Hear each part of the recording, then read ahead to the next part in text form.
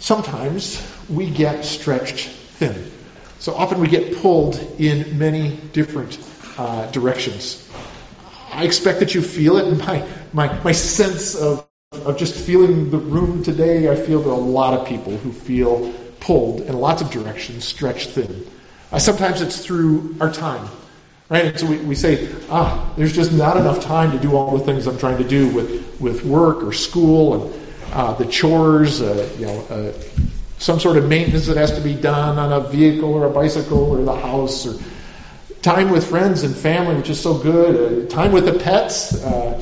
Our dogs tend to really like to chase the squirrels, and you got to track them down, and right, and it takes time and good time to do fun things, but there's just not enough time, and so then there's money, and so you spend your money on groceries and gas, and it keeps going up, and medicine and vacation and savings, and it just feels like it gets stretched thin. And then attention, right? There's so many things to pay attention to that my needs, others' needs, the trouble in the world. When we're pulled this way, it creates stress. And this stress is on top of just the challenge of living in the world today.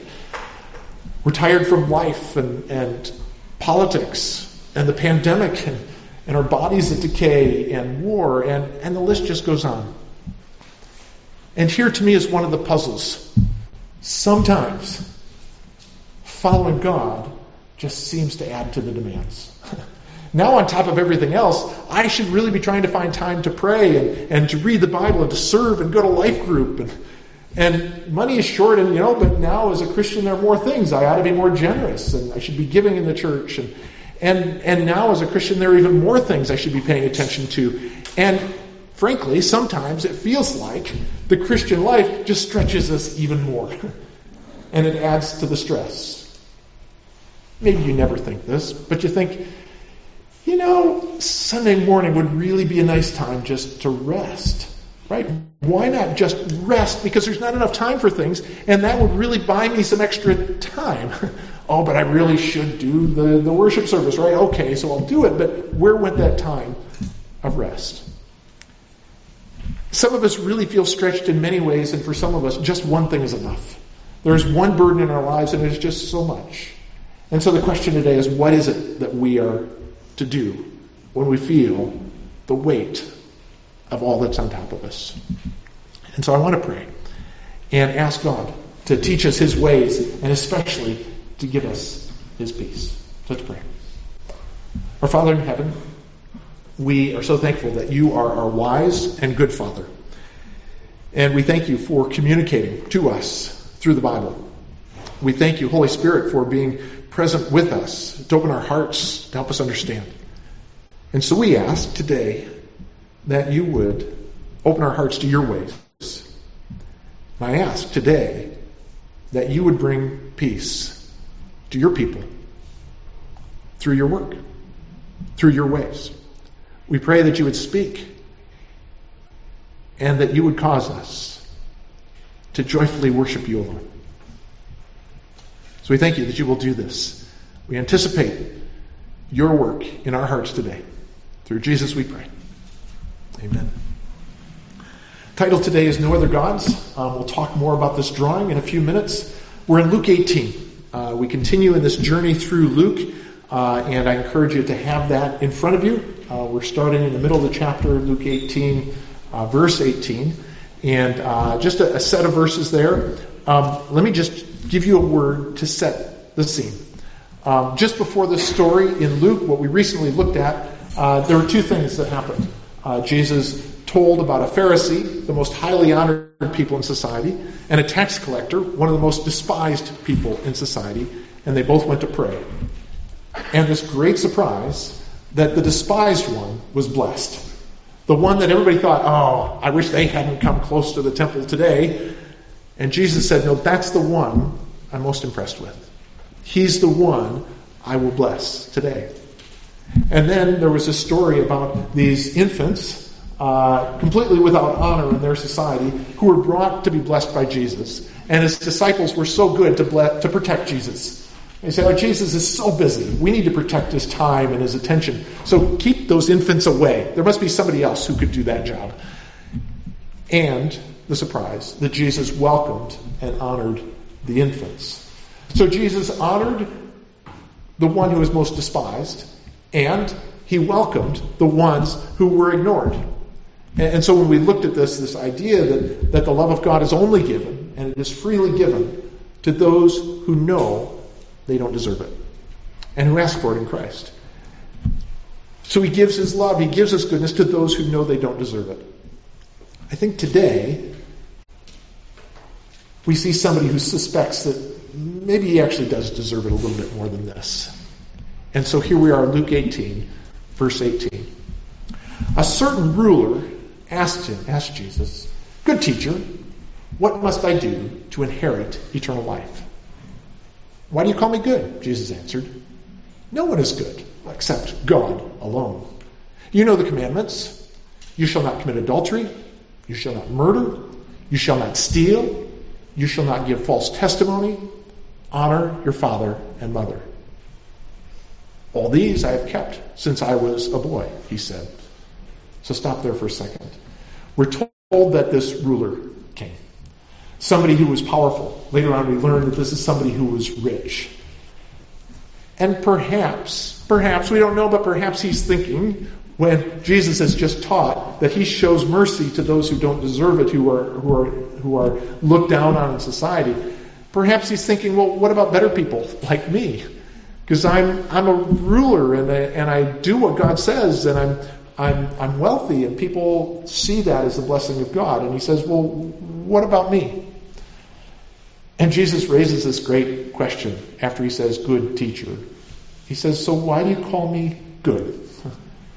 And he calls into question this basic assumption the man has, is that he's good. And Jesus says, well, nobody's good except God. And then Jesus says, okay, you know the commandments. And one of the fun puzzles with people who've been around the church a long time is to say, how many of the 10 Commandments can you name? Well, Jesus decided to name 5. He didn't list all the 10 Commandments, these famous statements. He only lists 5 of them. And the man says, yep, I'm good. Doing okay on these, right?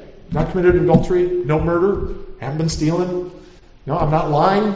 And yeah, taking care of my mom and dad, because that was very often, especially a financial way to care for the parents. He says, yep, I'm taking care of all those things. The next verse, when Jesus heard this, he said to him, you still lack one thing. Sell everything you have and give to the poor, and you will have treasure in heaven. Then come, follow me. When he heard this, he became very sad, because he was very wealthy. Jesus said to him, you still lack one thing. There's one thing that's missing. And perhaps it's selling, but perhaps the one thing that he was missing was treasure in heaven. He was really good at these earthly things. Yeah, I did that, I did that, I did that. But he says, heaven's not impressed with what you've been doing. You are not putting in place a treasure in heaven. And when the man heard that this was the option, to follow Jesus was to get rid of his money, he was very sad. Now, this is a fascinating thing. In Luke 10, the identical question was asked. The identical question was asked. Jesus answered it differently, but what I want to highlight is the person responded differently. In that time, it was a debate. It was somebody trying to figure out how to trick Jesus and how to win a debate. This man was not debating. This man genuinely wanted to inherit eternal life. He genuinely wanted that. And yet he found an answer that he did not like. And so we see in these verses this tragic choice of the ruler, right? That he wanted money plus God. Now he came confident of his own goodness. Yeah, I can tell you I've been keeping these commandments. I'm a good person. I've been doing what God asks me to do. But then Jesus redefined goodness, saying, only God is truly good. Now, one of the fascinating things is, I kind of expect Jesus to say, oh, you say you're really good, huh? Well, let's talk to some people in your family. Let's talk to some people who know you and find out how good you really are. But Jesus didn't debate the goodness the man claimed. He seemed to accept that. But then he pointed to the goodness that the man lacked. And in particular, we know it is not good to value money more than people. And this is not a good thing, and we know that. Right? Money is nowhere near the worth of people. It's not good to value money more than people, but it's much worse to value money more than God. And it turns out this man valued money more than he valued God. Because when he was given the choice, God or your money, he was very sad because he realized he wasn't going to get God. Because he wanted his money. And it's significant. He was genuinely sad. Right? Other times people say, actually, I don't really care what God thinks. And I don't really need God. He really did value God. He wanted to have this eternal life. He wanted that. Yet at the same time, he wanted his money just as much. And so we see here that this key that Jesus teaches is following Jesus requires releasing all our money. And if you're like me, we think and we hope maybe that was just for him. Maybe Jesus isn't talking to all of us when he says that. He just says to him, you got to get rid of your money, right? But Jesus said earlier, in the same way, those of you who do not give up everything you have cannot be my disciples. He says, so if you don't give up everything, you can't be my disciple. Right? So according to Jesus, every disciple is required to give up everything. And we think, I was sure hoping there was a way out of this. That I wouldn't have to do that, right? I wouldn't have to go that route. Now, I do want to say, and we'll talk more about this, usually God asks us to keep taking care of much of it. Right? So usually we say, okay, God, it's yours. And he says, okay, but now would you take care of it for a while? I'm not going to take it all from you now. I want you to take care of it. But I want to highlight, according to Jesus, every disciple is required to give up everything. Now, why would that be? Well, one way to define a God in our lives is someone or something that controls us. Right? A God is what it is that makes us worry. Right? So I say, what are you worrying about? And you say, well, here's a list of things I'm worrying about. Well, that's a form of a God, because it has the power over your soul. What is it that makes you angry? Well, that's probably a God. What is it that makes you sacrifice your time? Makes you sacrifice relationships? Makes you do things you don't want to do, or things you know we shouldn't do? It's probably a God who says, I'm going to control you in this. Right? And here's what God said. The first of the 10 Commandments. No other gods. No other gods. This is a requirement. Right? No other gods. And it turns out this ruler had a god. And it was money. Because his money said, don't let go of me. And he wouldn't. His money said, you can't let go of me. I have to be a part of your life. And he listened to his money and said, okay, even when that meant he couldn't follow Jesus. So Jesus said to the ruler, your money controls you, and you can't have other gods and still follow me. As long as your money controls you, you can't follow me. Well, so then verse 24. Jesus looked at the man. He looked at him. He looked at this very sad rich man. In other accounts, the man leaves. But in Luke, we're not told the man leaves. We're just told he's very sad.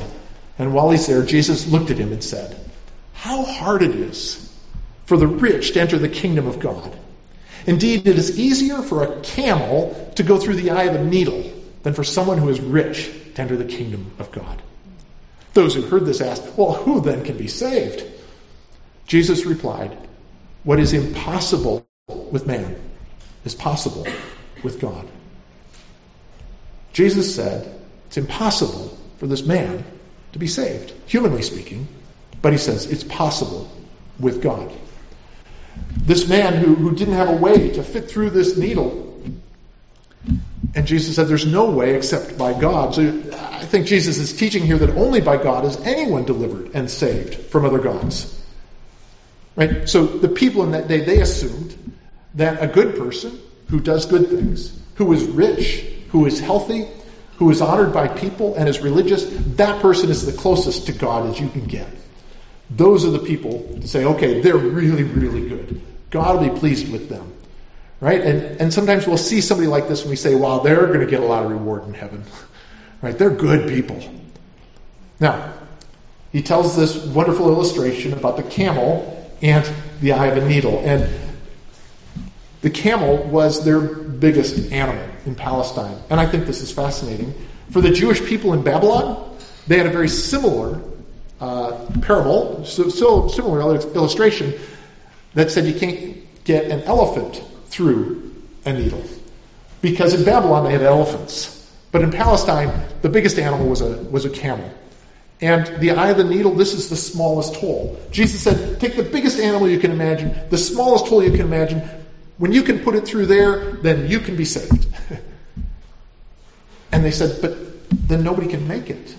Now, you may have heard the story about there being a gate in the wall in Jerusalem that's called the eye of the needle, which is a very interesting idea. We have a kid's book that beautifully illustrates this camel getting down low and taking everything off. Turns out that the earliest evidence there is of a gate being called the eye of the needle is about 1,000 years after the Bible was written. So it's a really creative, interesting thing to say, but it seems that there's no evidence that's what Jesus meant. What he meant is imagine a camel and imagine a needle with that little eye in it. Try and get the camel through there. That's what it's like for a rich person to be saved. Jesus said you can't do it. You cannot do it. But God can. He said only by God is anyone delivered from other gods. Only by God is anyone saved. You can't make it work out by squeezing and pushing and trying. So then Peter responds in verse 28. Peter said to Jesus, well, we have left all we had to follow you. Truly, I tell you, Jesus said to them, no one who has left home or wife or brothers or sisters or parents or children for the sake of the kingdom of God will fail to receive many times as much in this age and in the age to come, eternal life. Peter says, it seems that God has been doing a good work that we have left. We've left our careers, we've left our homes, we've left our connections to come and follow you. It's left pretty open. We've left what we had. Jesus then makes it really, really challenging in that culture especially. When he says, in all the different ways he can, you're going to have to leave people to follow me. Right? Your wife, your brothers and sisters and parents and children. He says, all the ways to talk about the immediate family, he says, that's what you have to leave. Not just your house, but that too. But your family, your connections. You have to do this for the sake of the kingdom of God. And he says, if you do that, there is reward for that. And the reward in the age to come, this is what it means to inherit eternal life. Right? So Jesus says that those who leave all to follow Jesus will be rewarded. And it seems that Peter says, yeah, we've given away our valuables to follow you. And Jesus says, even your closest relationships have to be let go. And this is radical, right? In a society that my own experience growing up in the U.S., in Michigan, to say, you know what, I feel called to leave all my connections and go somewhere else and do something. And people say, wow, that's so cool. What a neat thing that you can do that. But in that culture, what a shameful thing to leave your parents, to break from your connections. And Jesus said, yes. And he says, well, if you'll do that, then you will receive some things in this age. And I think what he expresses is what the church is meant to be. So when people genuinely do have to leave family connections for all sorts of reasons, he says this is what the church is meant to be. A place where there are new mothers and fathers and sisters and brothers and kids in a different way than the biological family, but this is what the church is meant to be. Those who leave homes, they have new connections, they have new ways that they're provided. And he says if you do this, then in the coming age, there's receiving eternal life. Jesus says, if you'll leave all to follow me, there's reward in that, in this age and in the age to come. But he says, follow Jesus. And follow Jesus, even if it means leaving others. And now here, Jesus decides to tell his disciples where he's headed. So verse 31. Jesus took the 12 aside and told them, We are going up to Jerusalem, and everything that is written by the prophets about the Son of Man will be fulfilled. He will be delivered over to the Gentiles. They will mock him, insult him, and spit on him. They will flog him and kill him. On the third day, he will rise again. The disciples did not understand any of this. Its meaning was hidden from them, and they did not know what he was talking about. This is the third time in Luke Jesus has told about going to Jerusalem, and this time has more details of the horror that was before Jesus. Talking about the active attack and shame and just showing in every which way that he was losing his life in the worst way. He says, this is where I'm going. The disciples didn't understand. I mean, clearly they understood the words. They could say, could you write down what Jesus just said? And they probably could write it down, but they say it's like nonsense. How are we to understand what this means? I think it's significant that this comes right after what Jesus has just taught, because following Jesus means releasing everything else. He says this is what it is to be a disciple. Follow me. He said to the rich man, get rid of your riches and follow me. And here's what Jesus did. He released every earthly value to obey the Father. Everything of earthly value he let go of to follow God, to follow his Father. And Jesus said, that's what disciples do. You're going to follow me. I love the fact that it says the disciples couldn't understand this. I love that. Because it shows that we have a God who understands the struggle of making sense of this, right? These disciples, in one sense, they were slow learners, but they had a gracious teacher. Jesus kept teaching them and showing them. But I think there's a reason why they were blocked from being understanding all of this. And that is, they probably would have quit right there if they knew what was ahead in Jerusalem. If they knew what was ahead, they may very well have just said, no, we're done here. We can't do it. Because they were so lost once it did happen. They needed to grow. And God gave them time to grow. And so I'm convinced of this as we step into what this means for us, is that God reveals our other gods to us over time. Right? When somebody becomes a Christian, the joy of saying, I'm going to turn to Jesus. And it's fantastic and it's a joy. But we don't know at that first step what all it's going to mean. What the things are that we're going to have to step away. Some people have a better understanding than others in that. But I expect that God's deeper work in my heart and in yours is still to come. Right? Because we're slow to understand and we have a gracious teacher. He takes time to help us see. So, what a fascinating and challenging passage, right? The tragic choice by this ruler who says, I want eternal life. Show me how, Jesus.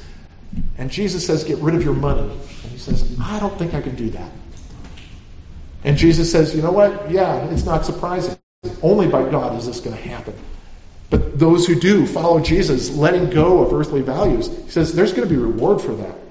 In this world, but even more so in the age to come.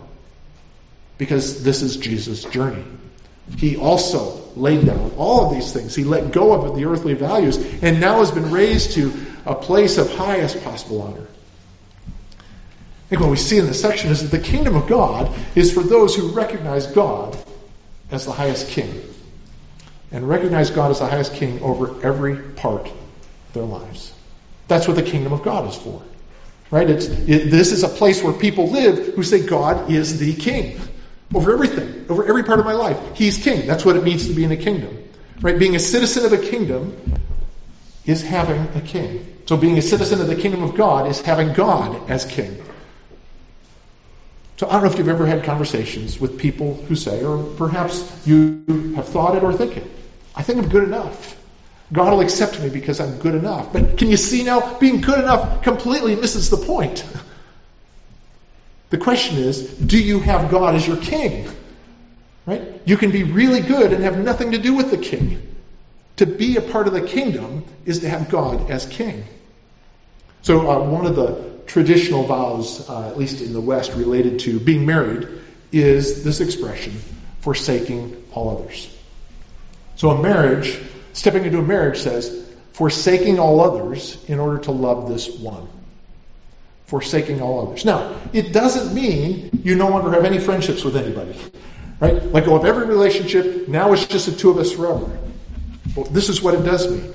This relationship overrides and guides every other relationship. Right? Every other relationship now has to make sense in light of this one relationship. That's what it is to step into marriage. Well, would God expect anything less than that? We say, oh God, yeah, it's great that I've got you, but I've got this other stuff on the side I'm going to hang on to, and you don't really have much to say there.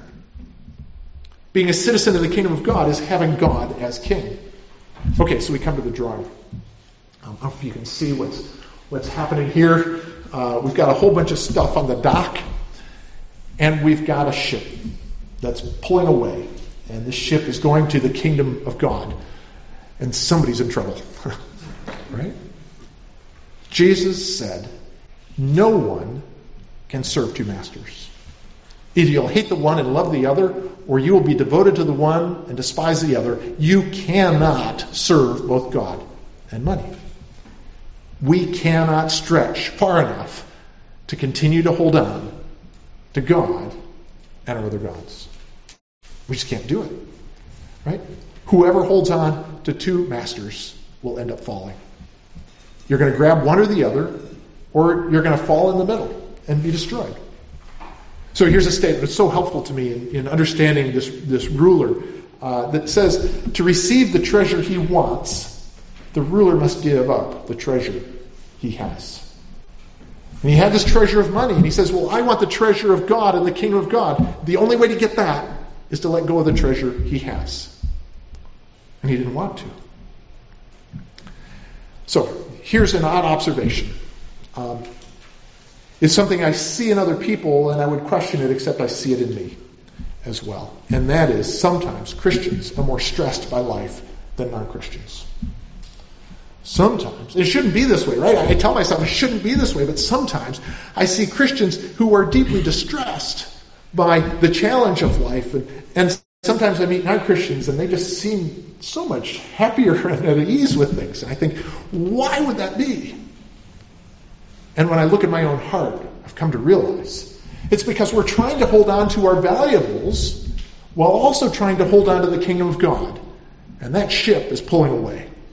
And so we're left being stretched further and further, saying, but I'm going to hold on to this, but I want to hold on to that. And the people who just say, the kingdom of God, I don't really care about that, but this dock, it's a nice place to be. And they tend to be pretty okay with that. Right? Now, it's problematic to stay there, but for now, it seems okay. The people who got on the ship and said, forget the dock, I want the ship, they're happy and at peace, right? This is good. The people who are most stressed in life are the people who are trying to hold on to the dock and hold on to the ship, and they keep getting farther apart. And the reverse of this is that there is great freedom that can come by releasing our valuables and clinging to God. So, Jesus said, take my yoke upon you. Right? This thing that goes on to the cattle that says, here's how you are going to do the work of the farm and be yoked to me. The yoke was a symbol of the demands and the requirements of God. Jesus said, take my yoke upon you and learn from me, for I'm gentle and humble in heart, and you will find rest for your souls. For my yoke is easy and my burden is light. So why is it that we so often feel like this is such a heavy burden and I don't know how to get through it? Well, I think I know one of the reasons. Again, I see it in myself. Maybe it's helpful to you. But his yoke is only easy when we take off other yokes, when we let go of other valuables. Right? Wearing two yokes is a terrible idea. And this man was trying to do it. He said, I'm going to wear the yoke of the kingdom of God. I want that. But I also want to wear the yoke of money. And this is a terrible idea. It's being tied to a ship and a dock, and it's going to tear you apart. A genuine disciple can only wear one yoke. That's what Jesus said. If you want a yoke that is easy, that is light, let go of the other yokes and only come to this. Now, wealth is especially problematic. So here's another wonderful observation. Lepers and blind people in the Bible, when we see them, people with leprosy, those who are blind, they really want to be set free from that which inhibits them. Jesus, have mercy on me, cleanse me of my leprosy. Jesus, have mercy on me. Open my eyes so I can see. They want it. Rich people usually don't want to be delivered from their wealth. Oh, take my money away from me. Right? No, we say, oh, would you save me? But could you leave the money there too? Because that really is nice. Right? Rich people usually don't want to be delivered from their riches. This is true of everything that seems like riches to us. We say, I'm going to hold on, right? Whatever it is that's on the dock, we say, but I'm going to hold on to that. When what's on the dock is awful to us. We're glad to let go of it. Leave behind my guilt and my shame. Leave behind the things that are such a burden to me. But boy, I want to hold on to the parts that I like. But you notice there's something else that's different in this picture. You notice what's there? There's a net. And this is the good news. The good news is that grace catches us when we fall in doing this over and over again. Because here's what we must not do. Make releasing our riches be yet another law we have to obey.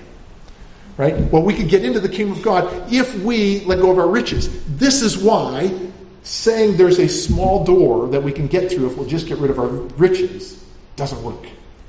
Because that says now we can do it. We can get through it if we'll let go of our riches. But Jesus says, no, it's impossible to do this. You need grace. We are called to do what people cannot do. We're called to let go of these gods, but we're tied to them. We can't do it, but God can do it in us. This is the great hope. Not that we get the courage to say, now I finally picked only one God. The hope is we have a God who says, I can do it for you. Will you trust me? See, the kingdom of God is for those who recognize God as the highest king over every part of their lives. And the reality is that submitting to none but God as king brings great peace. So I want to tell you one of my favorite stories. It's a story about a missionary who loved pineapple. He was a missionary in Dutch New Guinea, and he loved pineapple.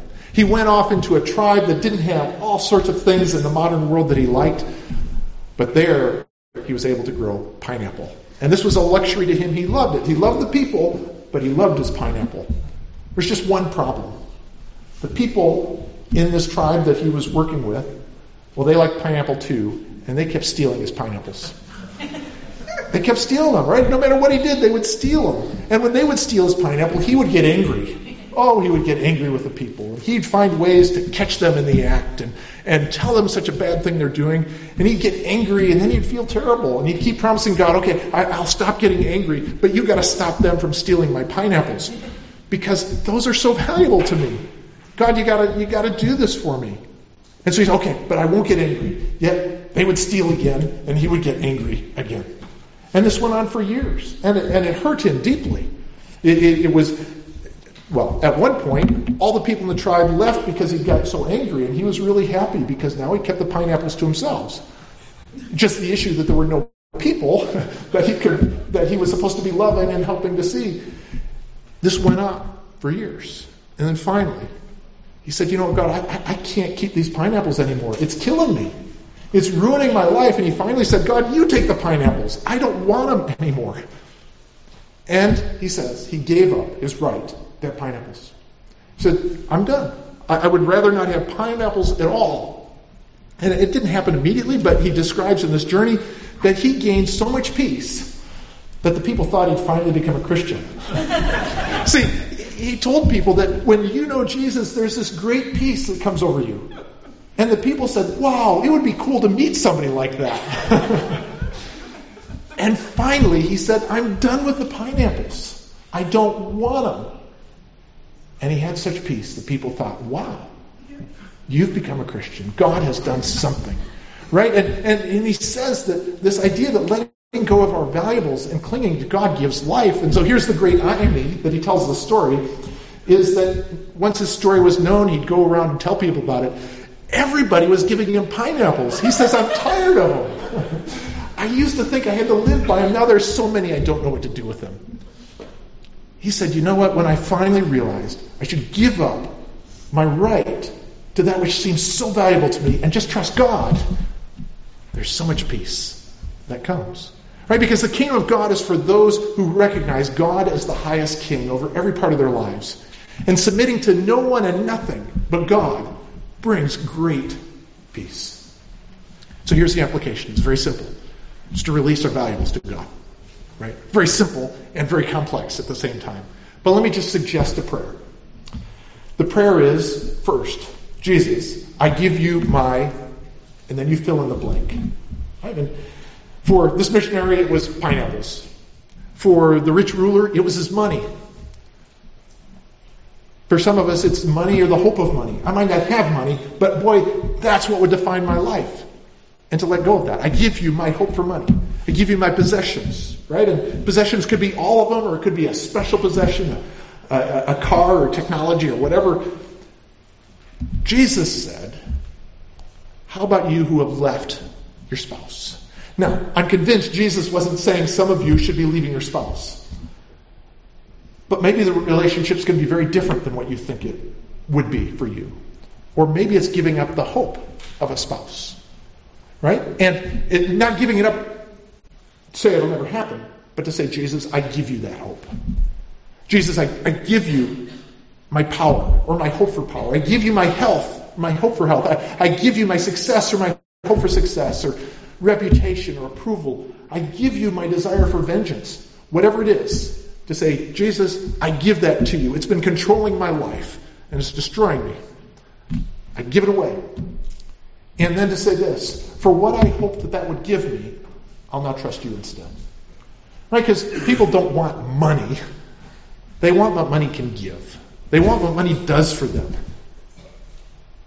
And so what we need to say is, I'll give you my money, and I'll trust you for what I hoped my money could give me. And so then, the next phrase in the prayer is, if you take it from me, I will trust you to provide me. You will provide for me, right? Because sometimes, like this man, we say, I give you my money, and Jesus says, fine, I will take it. And it's now mine. Right? And if you do that, we say to Jesus, I'll trust you to provide for me. You'll take care of me. And that's what Jesus said. If you give up family, you give up these things, I'll provide for you now and especially in the future. And then the next phrase is, if you leave it in my care, I will faithfully use it according to your will, because it's yours. Because I'm convinced often when we say, Jesus, I will give to you my money, he doesn't say, okay, empty the bank account. Sometimes that'll be the right thing. Sometimes he says, and I'm going to keep a bunch of this in your bank account. And we say, if you do that, it's no longer mine, it's yours. But while it's in my care, I'll faithfully use it according to your will, because it's yours. So the idea is that sometimes we have things that we don't possess. So this is this famous and challenging chapter about marriage in 1 Corinthians 7 that says, you know what, in following God, it's very honorable for people to be single, and some people need to figure out how to trust God through this. And so he says, married or not, here's the challenge.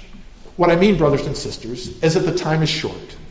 From now on, those who have wives should live as if they do not. Those who mourn as if they did not. Those who are happy as if they were not. And then these phrases really help me make sense of the rest of it. Those who buy something as if it were not theirs to keep. Those who use things of the world as if not engrossed in them. For this world in its present form is passing away. What he says is that sometimes we hand things over and we say, okay, now I give that to you, Jesus. And Jesus says, okay, but would you hold on for a while? You still have, if you have a house, you still have the house. But hold on to it as if it's not yours to keep. Use things as if you're not engrossed in them, because they're temporary. Someday, everything on the dock is gone behind us. We'll be in the kingdom of heaven. And those things that have seemed so valuable, we'll discover we find something so much more valuable in God. Because the kingdom of God is for those who recognize God is the highest king over every part of their lives.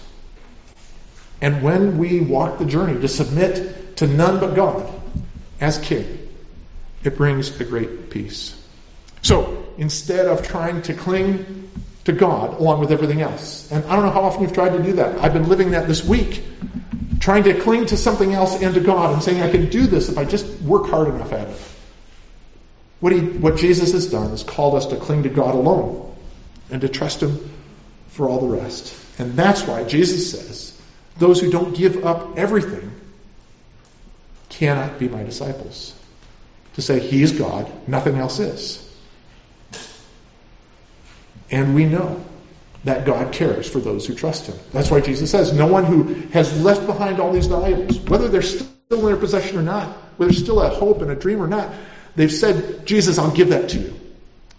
Anybody who's done that for the sake of the kingdom of God, no one who's done that for the sake of the kingdom of God will fail to receive many times as much in this age, and in the age to come, eternal life.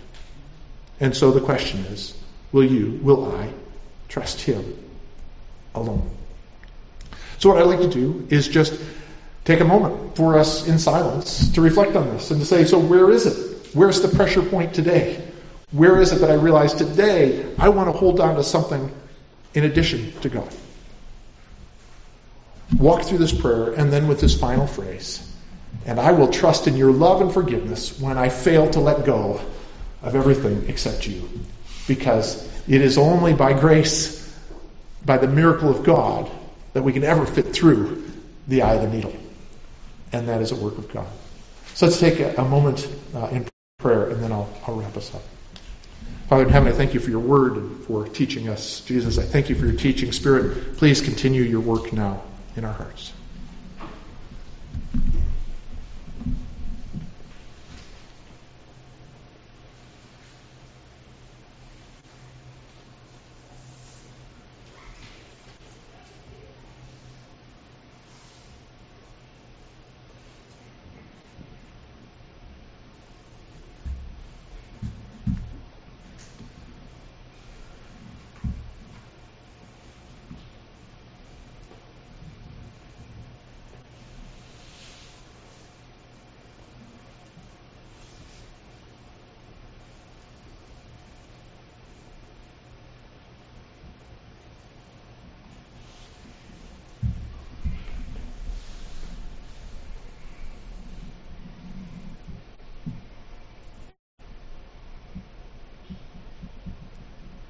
As we continue in prayer, I just want to encourage you to realize that the things that we long for are really a longing for God. And when we accept lesser things to fill that longing, we miss God.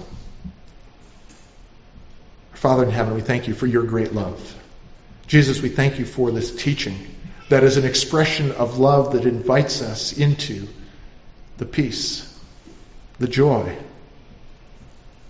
of knowing your goodness. We give you praise, Jesus, because you did this very thing. You laid down everything, let go of everything in order to follow the commands of your Father. And we thank you that by that we have the hope of eternal life because you can do the impossible. You can deliver us from the things that hold our hearts. So we ask that you would help us to release to you the things that hold our hearts, that we would cling to you alone, and that in doing that, you would take care of us. Help us to trust you. And so, Father, for any today who've realized they're trying to hold on to the dock and hold on to the ship, and it has not been working, I pray that you would give the joy of entrusting themselves entirely to your love. We thank you. Jesus, Father, Spirit, we thank you for your goodness. We thank you for calling us to give you praise above all else. Amen.